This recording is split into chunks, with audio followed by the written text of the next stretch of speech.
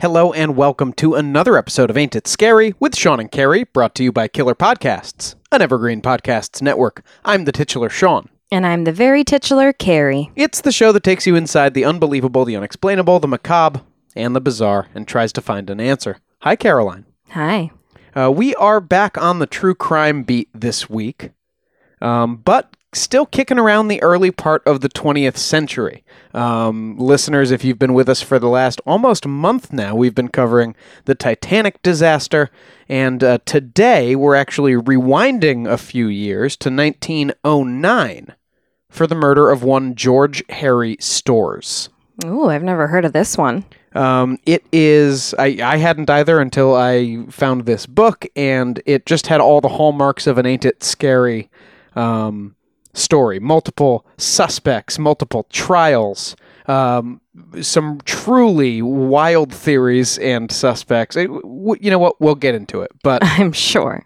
But first, let me acknowledge that source, that book that turned me on to this whole crazy affair. Turn me on, Deadman. That would be, thank you, Paul. That would be The Stabbing of George Harry Storrs, spoiler alert, by Jonathan Goodman. Gets right to the point in that title, doesn't he? Not John, but Jonathan Goodman, 1983. And Mr. Goodman lays out the murder as well as the investigation and the court proceedings in really exquisite and sometimes excruciating detail. Like the courtroom scenes are really both very long and very, very interesting in this book. So we're not going to be able to cover nearly everything that he does, but I think we're going to have a good time. So did you find this book first and that kind of told you about the case, or how did you find out about the case? I was looking for interesting unsolved murders that had well-recommended books that had been written on them, and this... That must be a BuzzFeed article somewhere. Well, once I read sort of a few of the particulars in this case, it caught my attention for the same reason it did the national British media after the crime took place. So, George Harry Storrs lived in Stalybridge, UK, which is a small milling town, basically. It's built around a couple of mills, and those mills all happened to be owned by the family of one George Harry Storrs. Mm-hmm. In 1909, George Harry, sorry. The name's used as if it's a hyphenate, although it's not hyphenated, like Billy Bob or something. Okay. So George Harry was just under 6 feet tall with what the author describes, what Goodman describes as bulbous ears. Oh, no. And a walrus mustache connected to sideburns.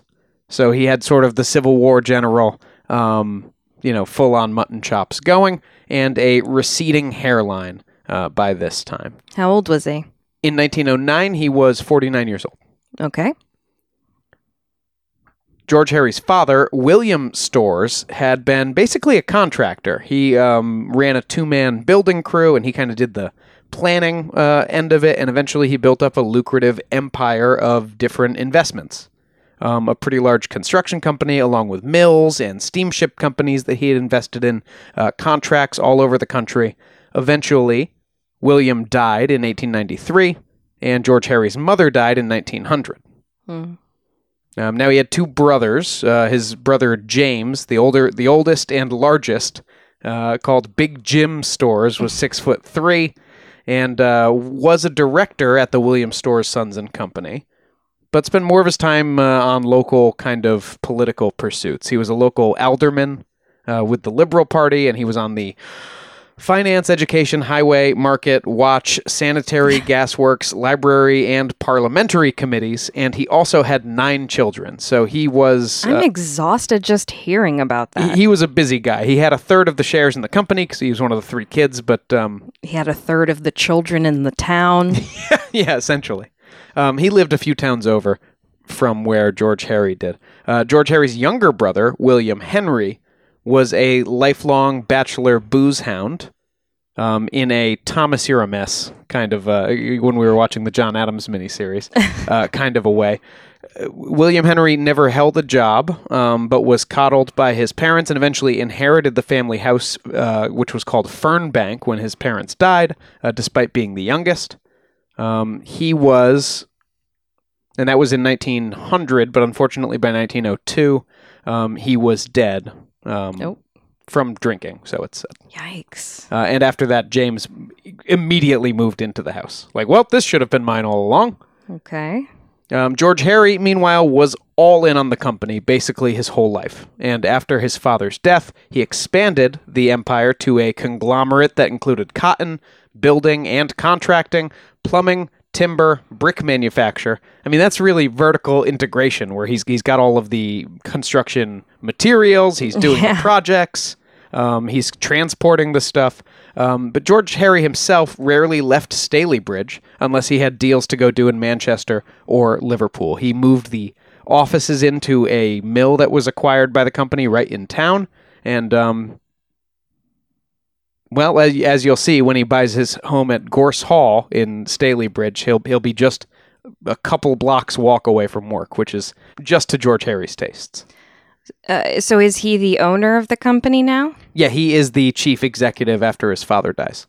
And he's not the oldest. No, James is, but James is busy with all of his kids and so James is okay with it. appointments. He's not like jealous. No, yeah, James is a 1/3 owner in the company and probably doing a lot for the company's interests with all of his political glad-handing. Mm-hmm. So, yeah, I don't think anyone was mad about this arrangement.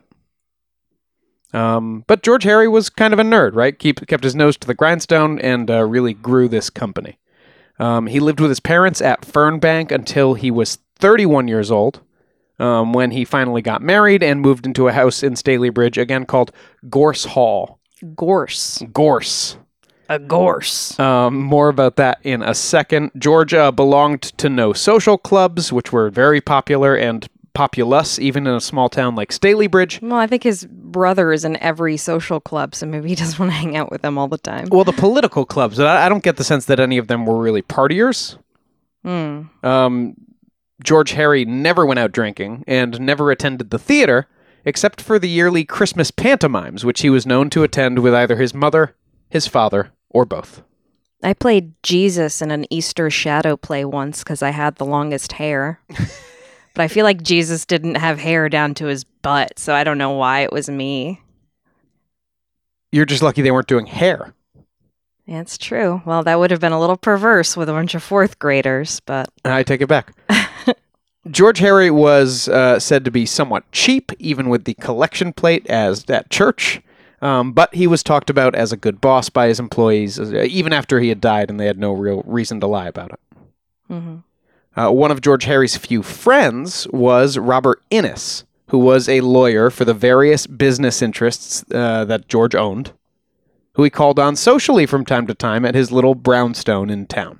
Mm-hmm. And it was through the Inneses that George Harry met Maggie Middleton, 2 years older than him, who George married in 1891. Okay, so this is the lady that got him out of his parents' house. Yep, when he's 31 years old, she's 33 years old. Oh, an older woman. And his parents purchased an enormous gray, like monolithic structure called Gorse Hall, which had been empty since the death of its previous inhabitant almost 30 years prior. But again, George was just psyched because it was a quarter mile from the office, and he was going to be able to walk to work. The couple had no children, but they did take on Maggie's niece by marriage, Marion, after both of Marion's parents had died. Marion Linley was her last name. And Marion Linley grew into a more active member of kind of local society than either one of the parents. Some of the fancier, older people saw her as kind of uppity and pushing her way into the, upper echelons of local society, but most people found her super agreeable and precocious and interesting. Yeah. So she was a fixture at balls and things like that once she was old enough. Now, most of the rooms in Gorse Hall, it was a giant manor house for only the three of them and their staff, so most of the rooms in the house were left locked and undecorated. And the only full-time staff they had was a cook, a housemaid, a coachman, and the coachman's wife, which sounds like a lot of people to work in a house where 3 people live, but given just what rich British people were doing in general at the time and place. Okay. It's kind of a spooky background of like, we don't go into that room, Almost like the Amityville Horror when they start just locking that one room with the flies. Yeah, or like Downton Abbey mixed with, Beauty and the Beast. Well, unfortunately, there is no enchanted rose in any of these rooms, and they won't play into the mystery as much as you would hope that they would. But they do probably give a sort of spectral feel to the house as you walk through it, and half of it is just inaccessible and unused. Mm-hmm. Now, as of summer 1903 and on through 1909, the coachman at the house was a James Worrell. His wife's name was Sarah, and Worrell was described as short, chubby, rosy-cheeked, and he was, from the time he was hired, doggedly loyal and conscientious about his employment and his employer. And I guess they had a pretty relaxed relationship. They would take early morning walks together and talk about both their lives. Like George Harry was interested in what was going on with the coachman and his wife. And so they had kind of a nice... This is maybe George Harry's only other friend besides the lawyer Robert Innes. Mm-hmm. Is his coachman, James Worrell. Well, that's cute.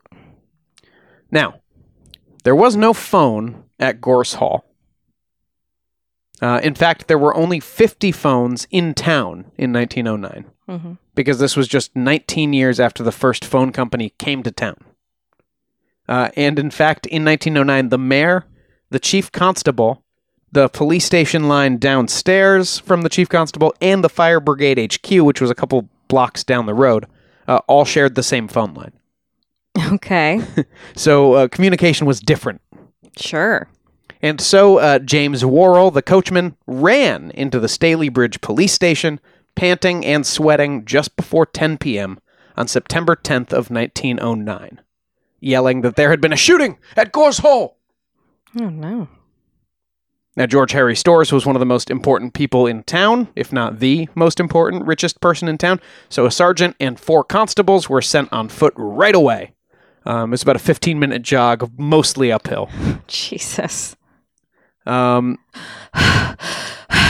the all right, where is he? So the police huff and puff up to the door, brushing scones out of their mustaches, and the housemaid Eliza Cooper, 28 years old, let police in and showed them into the dining room, where George Harry and Maggie Storrs and a woman who was staying with them named Georgina MacDonald.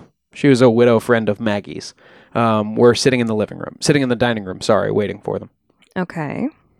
George Harry had apparently been home all week with the flu, so he didn't go to work that day. And this is the story that he gave police. He said Maggie and the widow MacDonald were sitting at the dining table waiting for supper. And George Harry was sitting in his armchair by the fire reading a book. When George Harry saw a shadowy figure outside of the window, and he moved toward the window to investigate. And then a voice shouted, "Hands up, or I'll shoot!" Oh. And at the same time, as if to emphasize the sentence, a glass pane in the window shattered, and a gun barrel poked into the room. Okay, entering with some drama. Entrances with pizzazz, as our friends on Two Old Queens would say. Mm-hmm. Not our friends. We do like them. Oh. We have a parasocial relationship. Listen, when you find podcasts during quarantine, they become like family. So in pokes this gun barrel, and George Harry said that he continued toward the window and yanked the blinds down. And just then, 2 shots rang out. And after they all sort of froze for a moment with the bullets, George Harry said, "I'm going out there." So the bullets didn't come in the room. Just 2 shots rang out. Okay. Then George Harry said, "I'm going out there." And he started making for the door, and his wife grabbed his arm and went, "No, George, please." She asked him not to leave. Mm-hmm. And then Eliza came back in, the housemaid, and George said, okay. He had her open the door a few inches and stick her hand out with the handbell and ring so that the coachman would know to come. Okay. I thought he was going to be like, all right, you go out. So the coachman, Worrell came and they got police. And police searched the grounds, both Stalybridge police and neighboring Dukenfield police. Not Dukenfield, where you go take your dukes. That's exactly. I'm not gonna. I'm sure we have a few Dukenfields in the back that Poe loves. We probably have some listeners in Dukenfield, and thank you. I've been to Intercourse, Pennsylvania. I'm not making fun. I'm just enjoying. So Dukenfield police were on scene too because the Stalybridge police captain had said, "Wait, where's this happening?" And then checked a map, and then he did the old like on The Wire season 2, like, "Oh, actually, most of the property's in our town, but the house falls over the line, and this is really Dukenfield's responsibility." Anyway, officers from both departments, constables from both departments, found no sign of the intruder. And by the time Worrell had walked back from the station up the hill to the house, a crowd had assembled at Gorse Hall, chattering about the night's events, but this dispersed in just a couple hours. How strange. Now, after dawn, police were able to do another search of the house with, the benefit of light and stuff, and they found no bullet holes, no shotgun pellets, and also no powder on any of the broken glass that was in the room, or on the blinds, or on the windowsill. George Harry said that this meant the shots just must have been fired outside of the window and not into the house. Yeah, into the air or something. The police opinion on the ground seemed to be that no shots actually were fired. That maybe the sound of shattering glass was mistaken for gunshots by the people in the room. Or maybe they had just fully imagined it. Yeah, all of them. Superintendent Crogan of Dukenfield added that Mr. Storrs is not an unpopular man. No motive can be assigned. It is scarcely reasonable to believe the object was robbery, as it's unusual for a thief to attempt an entrance at such an early hour of the night through the window of a front room, lighted and where people were. Such being the case, if shots were fired, then in my opinion, they were fired by an idiot or a person who was drunk. Apologies to our Irish listeners. My God, is Crogan in the room? Superintendent Crogan was Irish born, so... well, they're your people. You're allowed. Yeah, but it's still... I'm sure that's a slaughtered accent. Oh, it's as good as anything on Titanic. Sorry, it's a slaughtered brogue. The next day, a Dukenfield police inspector interviewed George Harry. And George Harry said he had no suspects in mind. He confirmed there were no recently fired employees who he thought would be out to get him. Then the inspectors were on their way out, and George Harry went, one more thing. And he said he had an idea and a request. And the idea was that he was going to now install a really fucking loud bell on top of Gorse Hall that would be audible from the police station, again, a 15-minute jog away. Like a church bell. Exactly, a church bell. Okay. So that he could ring it if the intruder returned. Okay. Rich people solutions, I guess. That was the idea. And the request was, would you guys please post an armed guard at my house at all times? Indefinitely? Indefinitely. Wow. And the Dukenfield cop said, "These are great ideas, sir." Bye. But... well, the bell's going to be more audible in Stalybridge, isn't it? And your property's mostly in Stalybridge, so those officers should probably respond to the bell and patrol the grounds. Brother. So they handed the responsibility off to Stalybridge police, and from then on, 2 constables with routes that were nearby anyway sort of just extended their patrols to run across the Gorse Hall grounds every night. All right. Well, it seems nice of them, I guess. Right? I mean, what do you think? Are they within their rights to just go like, we can't do that for every citizen? Yeah. But I mean, this is possibly, it sounds like the richest guy in town. This might be the biggest house in town. You want to keep that kind of person happy, I guess.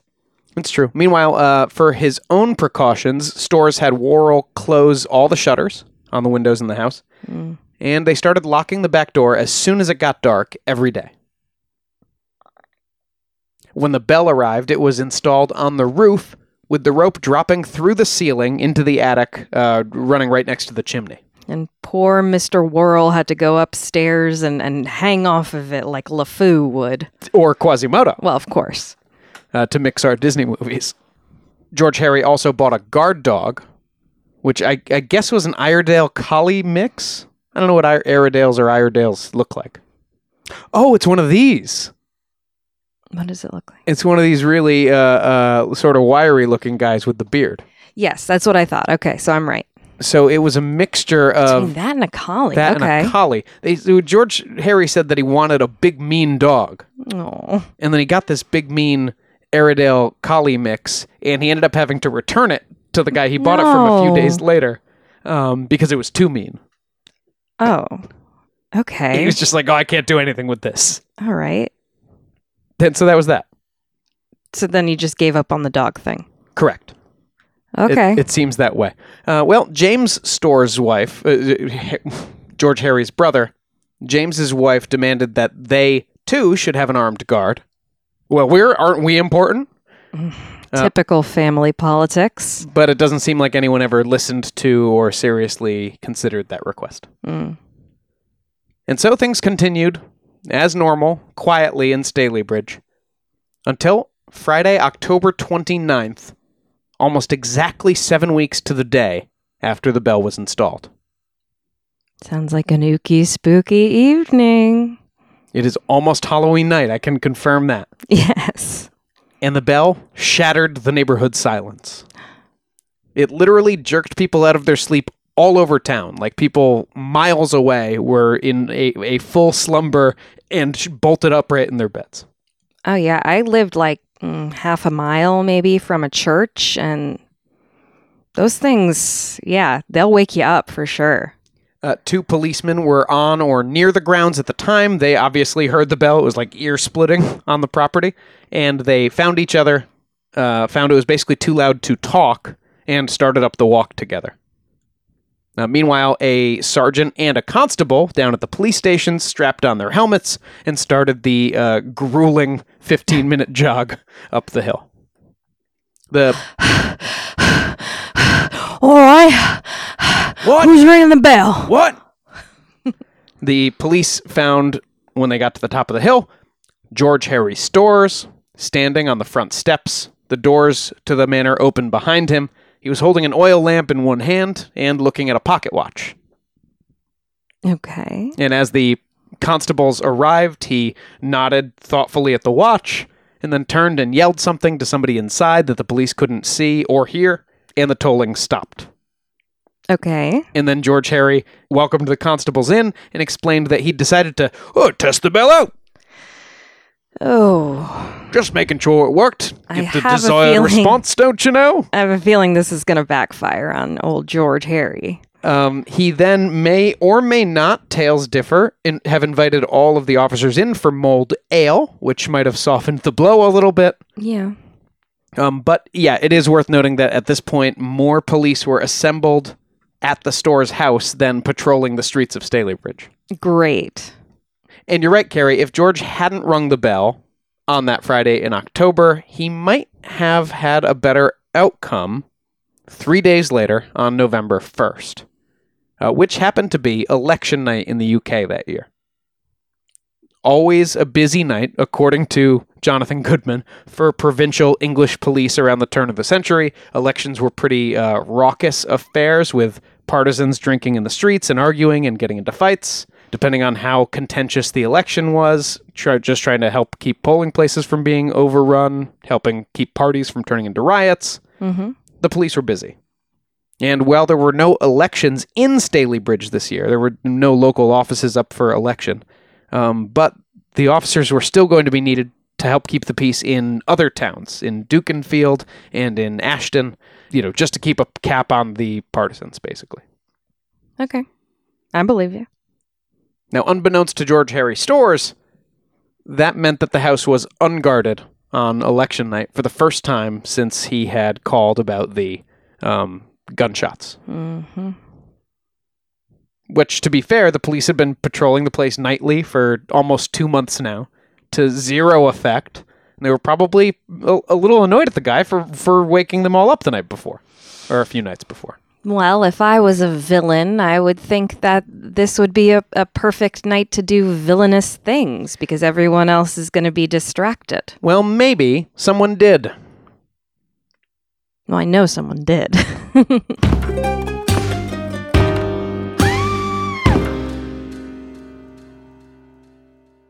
I'm Richard Serrett. Join me on Strange Planet for in-depth conversations with the world's top paranormal investigators, alien abductees, Bigfoot trackers, monster hunters, time travelers, alternative archaeologists, remote viewers, and more. As I was on the way to Area 51, I was stopping on the side of the road and just taking measurements. And I found this one spot where time slowed down by a fraction of a second. It's not supposed to do that. From the two big categories, animal mutilations and human abductions, you have to conclude that genetic material is being harvested. Well, I reached for a rifle, and I turned and looked, and it was already moving away, and it was descending the bluff. There's no way any human could have went down it. It was probably a 75-degree angle straight down, almost. On Richard Serrett's Strange Planet, we're redefining reality. Listen now wherever you get your podcasts. Do not go any further. Turn around. Go home.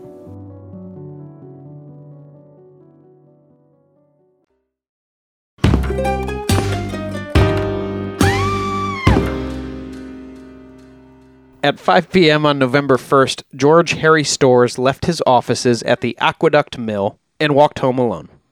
At the time, the Dukenfield Town Council was threatening to sue William Storrs' Sons and Company over some sedimentation tanks that they had made that the town claimed weren't up to snuff, and maybe that's what was occupying his mind. I don't know. We don't know what he did between 5 o'clock and 9 o'clock p.m., but by about 9:15, he was sitting at a card table in the parlor playing Patience, which is a solitaire game.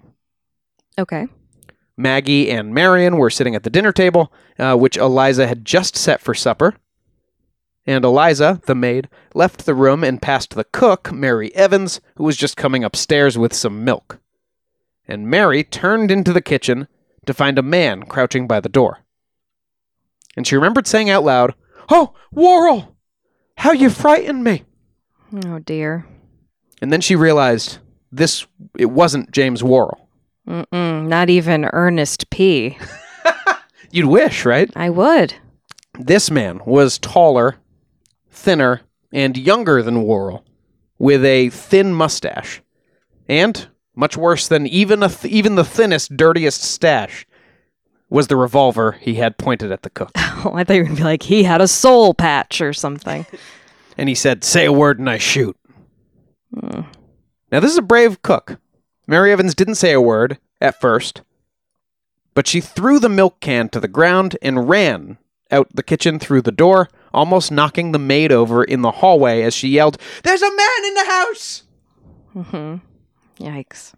Eliza said she was almost knocked over by the cook and then almost knocked over by the man chasing the cook, who both just blew right past her. And then she just sort of went out into the yard. Like, state of shock, didn't know what to do. I mean, fair enough. That's probably what I would do. Do what you got to do, Eliza. We'll check back in with her in a minute. By the time Mary got to the parlor, they had heard her yelling, of course, so everyone was on their feet, and George Harry moved straight toward the hall, toward the intruder, with both Maggie and the cook following behind him. And now, in the hall, the young intruder pointed his revolver and yelled, according to Maggie and Mary later, "Now I've got you!" Or, according to Marion, who was also in the room, it was, "I've got you now." Okay. Did they recognize this guy?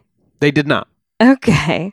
Interesting. Whichever one the guy yelled, George lunged for the intruder as if that was his cue to attack and grabbed his gun hand. Ballsy.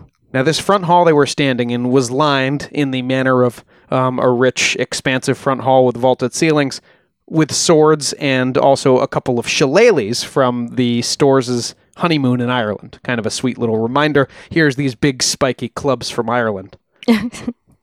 Aren't we so in love? And now Maggie grabbed one of those from the wall and moved to club Maggie. she was standing behind the guy, holding it up to club him in the back of the head. but didn't swing the shillelagh for fear of hitting Harry. Oh, wow. Now, this is a weird turn. The intruder apparently saw the club, and fear flashed across his face, and he sort of raised his hands and moved toward her slowly with his gun barrel in the air, saying, "I will not shoot." She was allowed to get close enough to him to snatch the gun away. Okay. At which point George Harry yelled for his wife to get upstairs and ring the bell, and she handed him the shillelagh before heading up the stairs. She stashed the revolver under a rug on her way up to the attic. Now, meanwhile, Marion Lindley had just run straight out the door, down the driveway, and off property. Yeah, she's like a kid, right? Yeah, she's a young teenager. woman. Yeah, get out of there. Mary Evans, the cook, also ran off. She Get wasn't out of there. But she was running to get James Worrell, which is actually useful. Oh, yeah. But it's kind of interesting and funny and sad, but just the rules were so ingrained into her that she didn't take the short path out the front door. She went She had to go around the back way. and through the kitchen and through the servants' entrance to go and Well, it's like on the Titanic. Things are so classified. Well, I don't even know if that's how you say that, but everything was so just set in their ways, especially in terms of class. People would lose their lives because of it. Well, Mary picked up Eliza Cooper on the way, who was still stunned in the yard, and Mrs. Worrell, James Worrell's wife, answered the door at the stables and said her husband was in town having a drink with her brother. Why did they ask? Mm-hmm. And it was just then, her last words, they said, were nearly drowned out by the first clangs of the bell as Maggie finally reached it upstairs. Maggie's pretty brave. I mean, obviously George Harry is, but I mean, grabbing that shillelagh and then like running upstairs instead of outside, like... There's so much interesting behavior that is so hard to explain across this whole scenario. Well, I mean, it's brave. Like you don't hear ladies taking things in hand like that at this time. Meanwhile, in town, Worrell was getting a couple of refills at the Grosvenor Hotel when he heard the bell clanging from clear across town. He told his brother-in-law, "Oh, they must be having another practice." Oh, no. But the brother-in-law did notice he finished his drink very quickly, said goodnight, and hurried away. Okay. Meanwhile, a couple of pigeon racers. They're called pigeon fanciers. It was a much bigger thing back in the turn of that century than the turn of this one. But homing pigeons. They would race homing pigeons. Okay, that's and raise cute. them and breed them. So it was what they liked to do. But these guys had actually gotten in trouble with George. He had complained to the local police before about them crossing over his property on the way to check their pigeon pens. Anyhow, on this night they were on his property, near his property, checking their pigeon pens. And they heard the ringing of the bell and walked over to watch from the lawn. Okay. Just trying to give you a picture of everything going on here. Okay, yeah. Meanwhile, Marion, the teenage girl, had reached the bottom of the hill and run into the local Oddfellows Hall. And the best she could do was whisper, "My uncle is being murdered." Damn. She was then subjected to, it sounds like, between 20 and 40 minutes of the members arguing over whether she was allowed, like whether they should let her be in there because women weren't allowed in the club. Again, it's this bullshit rules system. It's getting people killed. Finally, somebody showed up who with both the authority and the sense to go, like, stop arguing about this. We need, like, 8 of you get over there. And one guy got Marion a brandy, and 8 other guys went over to Gorse Hall. Okay, well, it took them long enough. They arrived just after James Worrell finally did. Is the bell still ringing? It was still ringing, and it was too loud for for conversation to be made. Okay. And so the men used hand signals to arrange 4 of them staying in front of the house, while 4 more went around to try the back door, because the front door was locked. Now, a man named Henry Heald. If I'm mispronouncing that, sorry, Henry. I can't imagine Henry's still with us, but... sorry, Henry. Henry Heald said that he smelled the blood in the kitchen before he saw it. Oh, God. As he entered, there was a clothes horse. I never... I don't think I'd ever encountered this term other than like for talking about a fashionable person. Yeah. But we have one in there, like a laundry rack. Oh, that's what that's called? Yeah. Okay. A laundry rack was strewn on the floor with the linens on it just kind of all over the place, spattered in blood. George Harry Storrs lay in a pool of blood on the floor. His head was near the legs of the kitchen table, and his legs were facing toward the door, toward the men as they entered. His shillelagh was discarded on the table, next to a tall earthenware jug and a floral-patterned bowl of water. Heald was relieved to find that Storrs was still alive and, in fact, still conscious. And as soon as he saw the men enter the room, he said, "Where's Mrs. Storrs? Where's my wife?" Heald asked him if there was a phone, and he said no. Heald asked who attacked him. And George Harry gave no answer, but Heald said that he felt like George Harry could have answered if he wanted to. I don't know why. He didn't say what gave him that feeling or impression, but he felt like there was something being unsaid. Well, maybe he was like, well, I know it's a tall, skinny guy, but I don't know who it is. Like he's considering how useful is the information that I have. Instead, George Harry asked about his wife again. I know this is going to end badly, but I don't want it to because he seems like a pretty decent, brave dude, and she's a brave lady, and it's bumming me out. I know how it's going to end, but I hope I didn't. I wish I didn't. Another man named Richard Ashton asked again who had done it and got the same response. Just, where's my wife?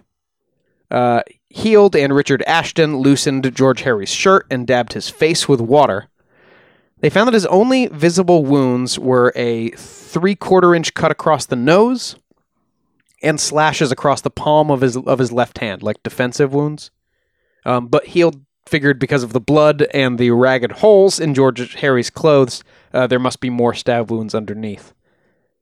And meanwhile, 2 more men had finally gone upstairs to find Mrs. Storrs and had to physically pull her fingers away from the bell rope to get her to stop pulling. Wow. This was half an hour after she had started ringing the bell, and she just basically collapsed in exhaustion and fear and terror and, misery and all that stuff. This poor lady. Wow. They helped her to bed. Now the police finally arrived on scene. First, Constable David Buckley entered through the back door. He passed Mr. Heald and Mr. Ashton on the way. He was a pretty new officer in a pretty small town, and he said he'd never seen so much blood in his entire life before this moment. George Harry was still struggling to speak. "I want to see my wife. Oh, Lord, please help me." The constable knelt nearby and asked George who the man was. And George repeated, "I don't know," several times, and then asked for brandy. And by the time the brandy was found, 2 or 3 other cops had entered the room, and a tearful James Worrell was now standing outside, saying over and over again, "I thought it was only practice." Oh, he's blaming himself. Finally, a constable cut away George Harry's clothing to reveal deep cuts on the left arm and stab wounds in the left torso. He was stabbed a total of about 16 times. Was it with the shillelagh or was it with something else? No, it was a knife. Okay. Eliza Cooper was sent for linens to try to bandage up these wounds. And meanwhile, this whole time, George was groaning in pain, asking for his wife, and complaining that his back really hurt. Just let him see his wife. Finally, he asked to sit up, and they brought in a couch into the kitchen for him. But by that time, he was lapsing in and out of consciousness. At this point, Maggie was finally brought in, but George wasn't awake. And she saw him, fainted, was revived with brandy, fainted again, and then the police just carried her back upstairs to bed. God, what a horror. Just absolute horror. And then a doctor got there at 10 o'clock, but he said by the time he got there, George was asking for air. He said, "I need air," and the doctor could see there was nothing to be done here, so he just had them move the couch over toward the window so George could get some more air, and 5 minutes later, he was gone. Sad. Meanwhile, more police arrived. Captain Bates, the commanding officer at Staley Bridge Police, had finally gotten to the station around 9:30, and called Dukenfield Station to say there seemed to have been a break-in. Okay. Superintendent Krogan, you remember him at Dukenfield, set out right away, jumped right in the cart. This is an actual horse-pulled police wagon. And on the way there, galloping along the road, he found a doctor friend of the doctor who was already at the Storrs house. And that guy said, "Oh, are you on your way to the attempted murder?" And this was the first time Krogan had heard that there was an attempted murder involved. And so he said, "Oh, you better jump in." And they both headed up to Gorse Hall. Mm-hmm. They both arrived at 5 minutes after 10 to find out that it was now an actual murder, not an attempted murder. Mm-hmm. Captain Bates and Superintendent Krogan ordered their men to search the grounds and check for suspicious characters at Stalybridge's one and only railway station. You know, just people that are really into pigeons, things like that. We'll get to them in a second. I'm sure. Men from the morning shift were called and woken up and told to hit the streets right away. And a major from the Dukenfield department, who kept bloodhounds just for personal fun, I guess, was called to see if the department could borrow them. And by the way, the following day, this guy would come with his two bloodhounds, and the bloodhounds basically did a lap around the house and stopped twice at the same rhododendron bush. And so this Major Richardson said, "Well, there's no doubt about it. The killer lay here in those bushes for some time. Must have been waiting for an opportunity." Then he left, and then he sent the Dukenfield police a bill for $20 the next day. I mean, were these trained bloodhounds? I don't know why. Poe's a hound. He loves to sniff, but he's not trained to find people. I don't know why I gave him that accent. It's probably because he has bloodhounds. But he sounded more like this, didn't he? I'm sure he Probably not. Based on evidence at the scene, police began to form a hypothesis. The window to the scullery, which is a little tiny kitchen just for washing dishes, was broken. And there was a dented tin wash basin found outside of that window, which police figured had been used to break it from the inside. There were also blood marks on both the inside and the outside of the scullery door. And so here was what police thought. The last time we left them, if you will, they were in the front hall, right? Mm-hmm. So George Harry Storrs and his assailant struggle into the kitchen with the shillelagh. George pushes this guy into the scullery and locks the door to trap him there. So he can get help. Couldn't that just be the way the guy got in? Is through the scullery from the outside? Because the back door was locked. The back door wasn't locked when the searchers arrived. Oh, because you said that every night they would start to lock the back door. Oh, as soon as it got dark. That's true. Oh, that's interesting. So you think he might have come in through the scullery? Well, where was the wash basin? On the inside? It was on the outside. Yeah, so he uses that as like a little stool to hop in through the window. That's how it gets dented under his weight, and then he scrapes himself on broken glass, kind of crawling in through the window. Oh, that's not bad. It could be, although you would have to have that. It's pretty unsecure to have that scullery door open, I guess, if there's just a glass window back there, but that doesn't mean they didn't make that mistake. The way the police figured it, George Harry overpowers the guy, shoves him into the scullery, locks the door. The assailant breaks the scullery window with the wash basin, climbs out, cutting himself on the way, and then re-enters through the open back door and attacks George Harry, who is now either standing or lying in the kitchen from previous injuries. I still like my theory, but... Hey, we'll talk about all kinds of theories. I'm sure. Meanwhile, Thomas Cottrell and Matthew Greenwood, the pigeon racers, were found by constables who were searching the grounds. There was no blood on them, and police took them in for questioning just in case and released them. By the time the doctors finished their initial examination of the body and left, Marion was back, sitting behind her sleeping aunt in her bedroom. Poor Marion. I mean, she loses her parents, and now this happens, and so much trauma. Oh, yeah. No, it's awful. She seems to roll with the whole thing pretty well. Marion strikes me as an effective person. We'll spend plenty more time with her. Okay. Now, as it would happen, police would get their first suspect that very same night. Oh, who is it? When a nearby Ashton Borough constable arrested a suspicious character who had come back to his lodging house just after 10:30 p.m. The man had fresh wounds on his hands and his chin, and bloodstains on his leather apron. It's leather apron. The guy said he was a bell hanger and that he had gotten hurt working, and then he brought in some witnesses, and his story checked out, and the police had to let him go. I don't know. Bell hanger sounds like a euphemism. Like the bell was ringing. I don't know. It seems too neat. Soon, there were many other suspects, obviously, who came and went in an investigation like this. And the first steps of police were to round up all of the locals who had been convicted of violent crimes and question them. At one point, there was like a busker. He's described as an itinerant concertina player. So he's just walking around with a little piano playing music for people to pay him. And he had apparently been seen playing at a bar with a real jacked up face on Monday night after the murder. Mm-hmm. But nothing came of that either. The guy was able to prove he had been in a bicycle and then presumably he moved to Williamsburg, this concertina playing busking bicyclist. Also, like, how do you prove that you were in a bicycle accident? I don't know. Okay. But that guy wasn't the guy.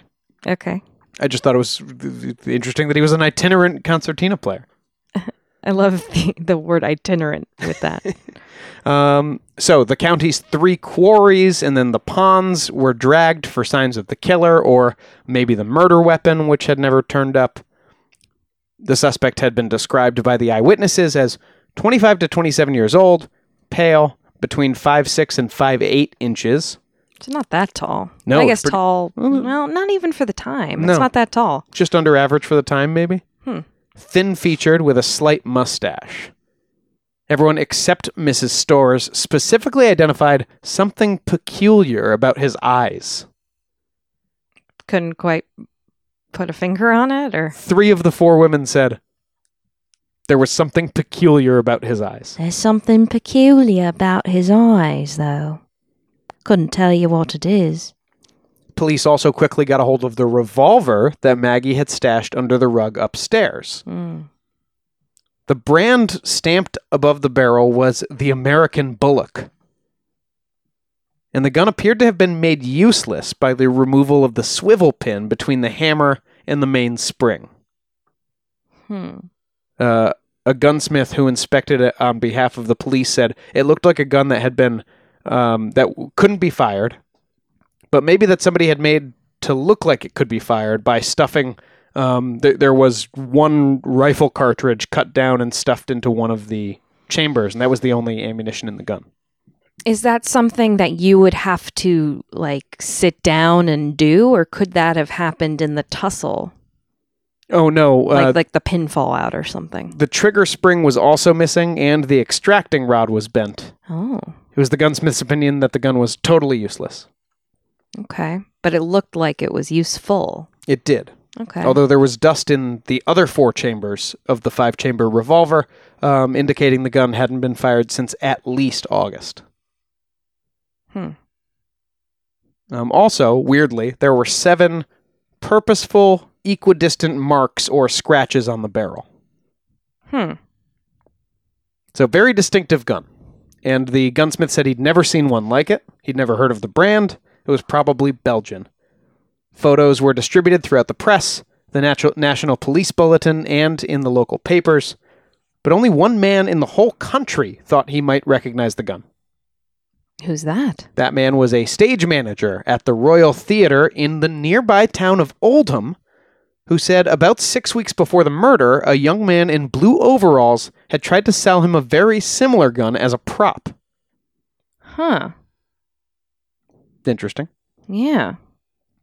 Now, by the day after the murder, the hotel, single hotel, and all the boarding houses in Stalybridge were full of reporters from London, Manchester, and elsewhere.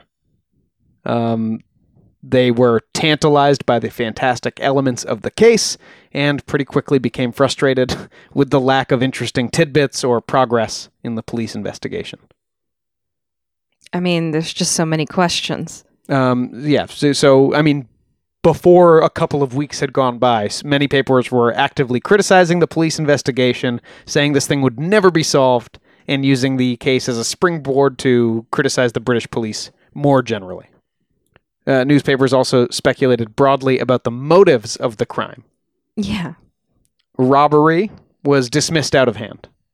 Because nothing was robbed. Because nothing was taken, and also, well, most papers just came to the conclusion that this was a revenge slaying or something else by somebody who had known George Harry Storrs. Well, it's interesting that he knows George, but George clearly didn't know him. Or didn't appear to. Nor did anyone that George was close with. Well, no one George was close with recognized him for sure, but we couldn't ask George afterward. Oh, he said that he didn't know, yeah. Yeah, but also he might have reacted like he knew him. None of the other witnesses said that he did, so how strange. Okay. Well, the Daily Telegraph suggested that, quote, the crime was committed by a blackmailer, and the murder was not the primary object of the visit to the mansion.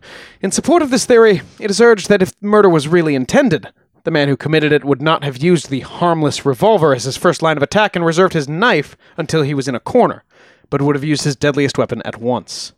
Of course, it must be assumed that Mr. Storrs knew the assailant. It is quite possible that when the two men met in the darkened passage, Mr. Storrs had no idea who the intruder was, and that he did not discover his identity until after the revolver had been dropped and the members of the household had hurried from the room to raise the alarm. To accept this theory, it is not necessary to suppose that Mr. Storrs was other than an innocent victim of the blackmailer. It is clear the assailant knew his way about the place, otherwise he could not have escaped the way he did, and it is equally clear that either he or his confederate had watched the house during the 6 dreary weeks the police had given special protection to the mansion. The murder was committed the first night the constables were withdrawn, and only a person who had paid particular attention to the place would know that there had been a temporary break in the special vigil of the constables. I agree with some of that, but I don't know where they're getting blackmailer unless they're just assuming that because he's wealthy. Yes. But it does seem pretty likely to me that murder was not the main thing here, or else he would have had a working gun, unless he really preferred to bring a knife to the gunfight. Mm-hmm. But it seems like he's trying to scare this guy somehow, and he might have started with the window. I'm assuming that's related, and that whole thing, and then wanted to intimidate him some other way now. And things broke bad, I guess. But that's what happens when you just attack a man in a house full of people. Weird. Baffling. Yeah. Hopefully we'll find out. Hopefully we'll be able to shed a little more light on the motivations here. I have a feeling not. You did say this was unsolved. Oh, I shouldn't spoil you like that. The funeral took place on Thursday the 4th, and it was apparently well attended. This is from another local paper. Some of the mills closed to give the work people the opportunity of watching the proceedings. As the morning wore on, the crowd in Grosvenor Street increased, and by the time the solemn procession left the hall, there were a tremendous number of people in Albert Square. The hearse containing the body was drawn by 2 plumed black horses. On the coffin reposed a magnificent cross, which was Mrs. Storrs' last tribute to her devoted husband. The procession was headed by a large number of work people, men and women, and following the hearse came close upon 20 coaches containing the chief mourners and leading public men of the district. Another coach was filled with beautiful floral emblems. The greatest respect was shown for the murdered man, and as the cortege emerged from the drive, the people, who in Albert Square alone numbered many hundreds, bared their heads, while others who knew Mr. Storrs intimately were moved to tears. All along the mile-long route, the thoroughfares were densely crowded. In the vicinity of St. Paul's churchyard, an even greater crowd was assembled. The road was impassable, and that tram service had to be temporarily delayed. It can be safely said that tens of thousands of people watched the funeral. The blinds of the houses and shops all along the route were lowered as a mark of respect. Yeah, I mean, I don't know if we're going to find something out, but he seemed like a decent dude. Mrs. Storrs appeared to still be in shock, and she was seen being helped around at and after the funeral. Afterward, family and friends retired to Fern Bank, the old family home, where Amy Storrs had sandwiches and cocktails ready. That was James's wife, remember? Mm-hmm. And that was where James corralled Maggie to talk about the future of the firm. Everyone agreed that James's son, William Hargrave Storrs, who was 29 years old and George Harry's right man, should run the company. Billy Harry. And so James said, my son should take over, right? And she was like, yeah, of course. No one had a problem with that. And James was like, and I think you should sell me your shares. Just, get out of this, leave this all behind. Which Maggie was utterly refusing, and the conversation apparently got quite heated. Yeah, Maggie said later that she saw herself as the custodian of George Harry's responsibilities as well as his inheritance. And she had already promised Worrell that he and his wife would always have a place in her house. Oh. Which was nice because Worrell was taking it really, really hard. He was barely sleeping and bursting into tears at the drop of a hat. He once saw some police on the grounds of the house kind of near the stables, and he got really upset in a PTSD sort of Poor guy. an incident way. Man. Maggie and James also talked about Gorse Hall, which Maggie said she hated now and wanted to leave as soon as possible. And when James mentioned the $100 reward hadn't gotten any takers at this point, I think this is 3 days after the murder, Maggie upped it to $500 without batting an eyelash. Remember, this is 1909 money, and their entire company payroll was $300. Wow. I mean, her husband was murdered. I can't blame her. Now, as we said, James Worrell was taking all this really, really hard. And Mrs. Storrs had insisted that he make a tailor's appointment to get fitted for new livery uniform. Probably partly to give him something to do, and partly to make him feel like he still belonged in the family kind of thing. Mm-hmm. James didn't mention the appointment to his wife on Friday morning. Before he went about his morning chores, he mucked the stables, he fed and watered the horses. And then he went to do some shopping for the house in town, and just stopped briefly one more time at home to pick up his canvas bag and then left again. Mm-hmm. Now, Worrell's wife, Sarah, was pretty uneasy around noon that he hadn't come back yet after a couple of hours. But he had mentioned... He did all that before noon? Oh, yeah, this guy's working hard. Jesus. And they said he was a portly guy, too, so he's working hard. He's sweating out there in the morning. Yeah. He had talked about trying to buy some chickens that day, so she thought maybe he was just taking a while to find a vendor. But at 5:30, she was really worried and called over her brother, who searched the stables with a constable that happened to be nearby. And they found nothing, so they went to the police station and came back with another detective. And this guy does some detecting by walking back into the stables that these two other guys just searched. And he found James Worrell's jacket and canvas bag at the bottom of the ladder to the hayloft. They didn't check the hayloft? Nope. They said, no, yeah, we searched. Oh, yeah. Unless he came back in after. No, I don't think so. Okay. Oh, jeez. James Worrell was hanging from a beam in the hayloft. Oh, James. His toes dangling about 12 inches above a hay bale, and a ladder propped against a nearby crossbeam that they figured he had used to get himself up there. God. Lee, the detective, figured he had been hanging there at least 6 hours. Oh, God. All right. That's horrible. And on that happy note, Carrie, I think we're actually going to make this a two-parter. Oh. Because we're like an hour in here. Oh, my. Okay. Yeah. So if this feels like an okay place to leave it, this really is the end of the murder part, and next week... End of part one. End of part Intermission. Murder. And we can talk about the two separate trials that were undertaken to try to find a perpetrator in this case next week, and then we can discuss, what we think actually friggin' happened here. I am baffled, bewildered, and bamboozled. What do you think?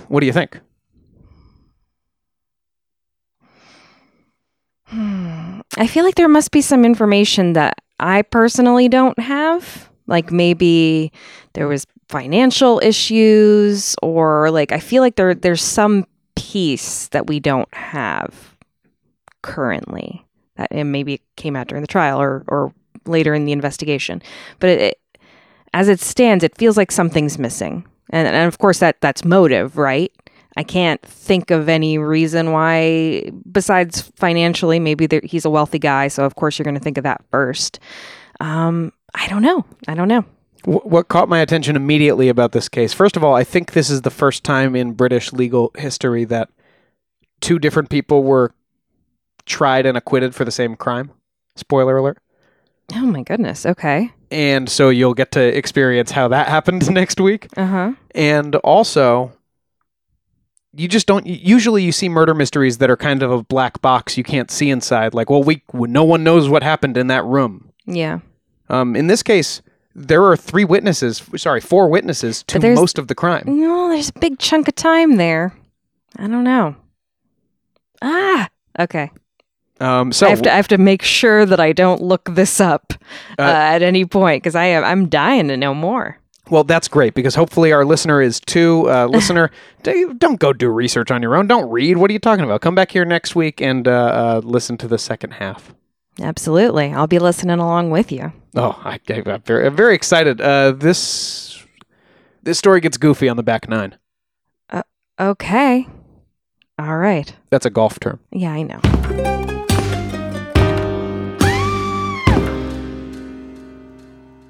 Greetings, we're Technically a Conversation, a podcast for curious people by curious people. Every week, we take turns presenting a new topic, and the other host has no idea what the topic will be. We strive to educate in a way that's loose and fun. Our topics are all over the place, from light and funny to dark and sometimes spooky. Some of the topics we've covered include urban legends, civil rights activists, vampires, pop culture icons, the supernatural and occult, spies and espionage, science and astronomy, and other weird and random things. If any of these topics interest you, give our podcast a shot. Listen and subscribe at technicallyaconversation.com, Apple Podcasts, Google Podcasts, Spotify, or wherever you get your podcast. Parental advisory, we might use strong language.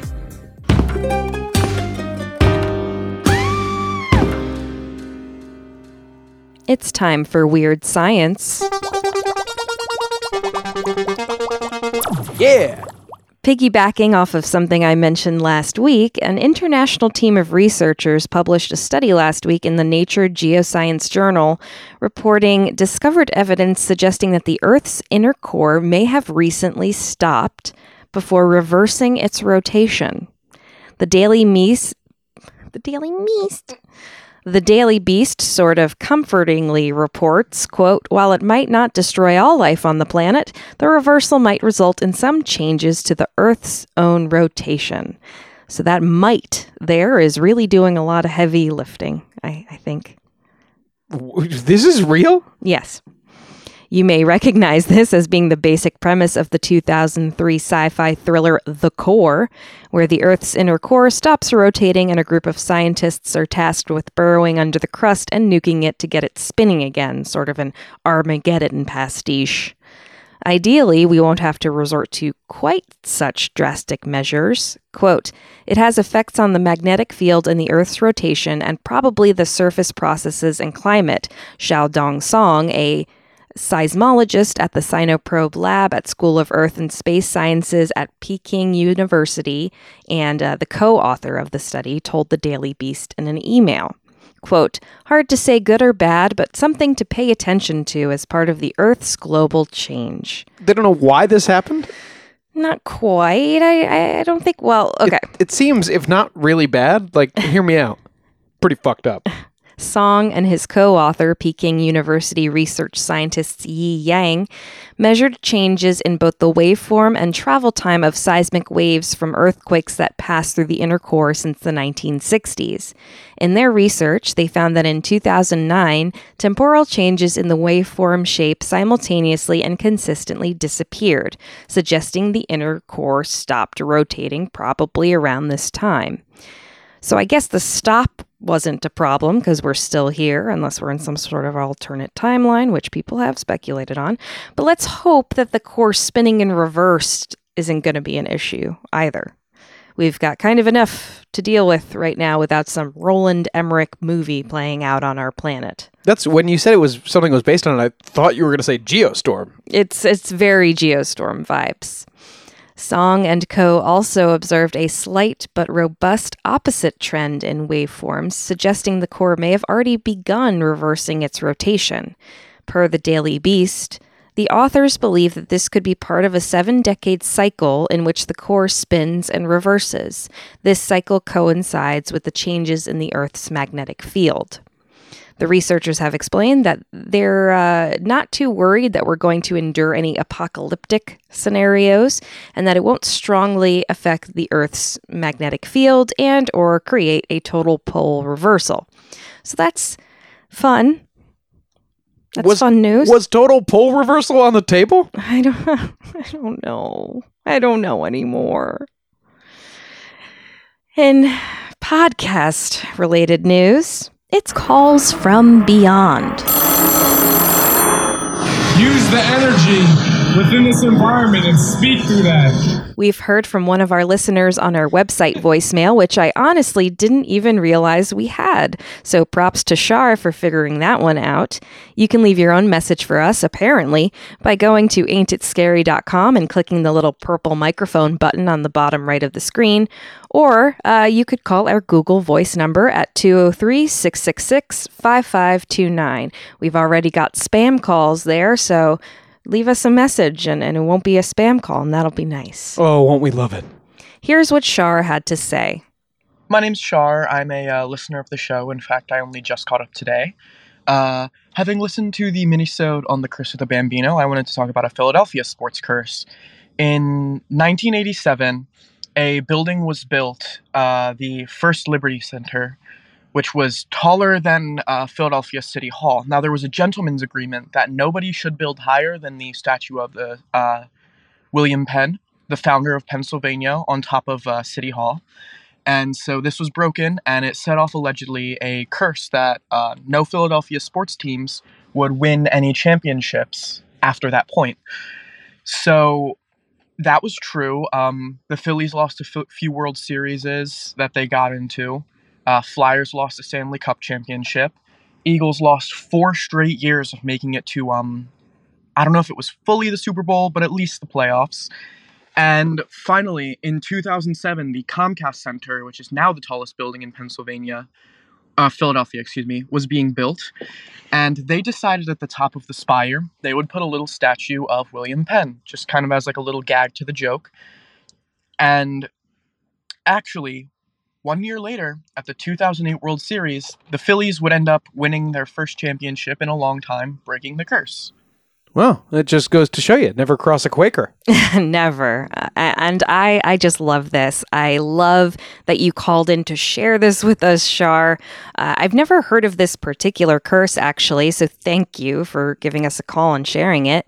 It seems that William Penn is, he's probably smiling down on Philly sports now, because we're going to see how that all shakes out for the Philadelphia Eagles at the Super Bowl next weekend, because they're playing. Mm-hmm. I guess they're doing just fine. They did win a few years ago, right? The Eagles? Yeah. Yes. So thanks again for calling in, Shar. We're so psyched that you're all caught up with the show. And listeners, we love any stories like this, whether it's little things you want us to cover, little things you want to share with us, or even personal experiences that verge on strange and bizarre. We love hearing from you guys. And we even got a few happy birthdays to Poe after last week, which was so kind. And he did have a happy birthday. So we love connecting with you guys. We're always on social media. We're always answering messages or whatever. So just feel free to chat us up, but try not to tell us that we're like psychos or racists or something, because that hurts my feelings.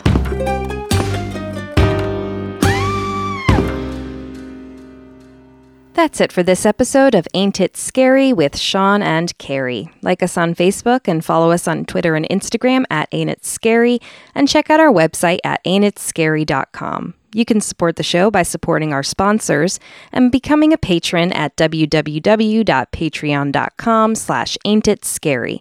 You can call us and leave a message at our Google Voice number 203-666-5529.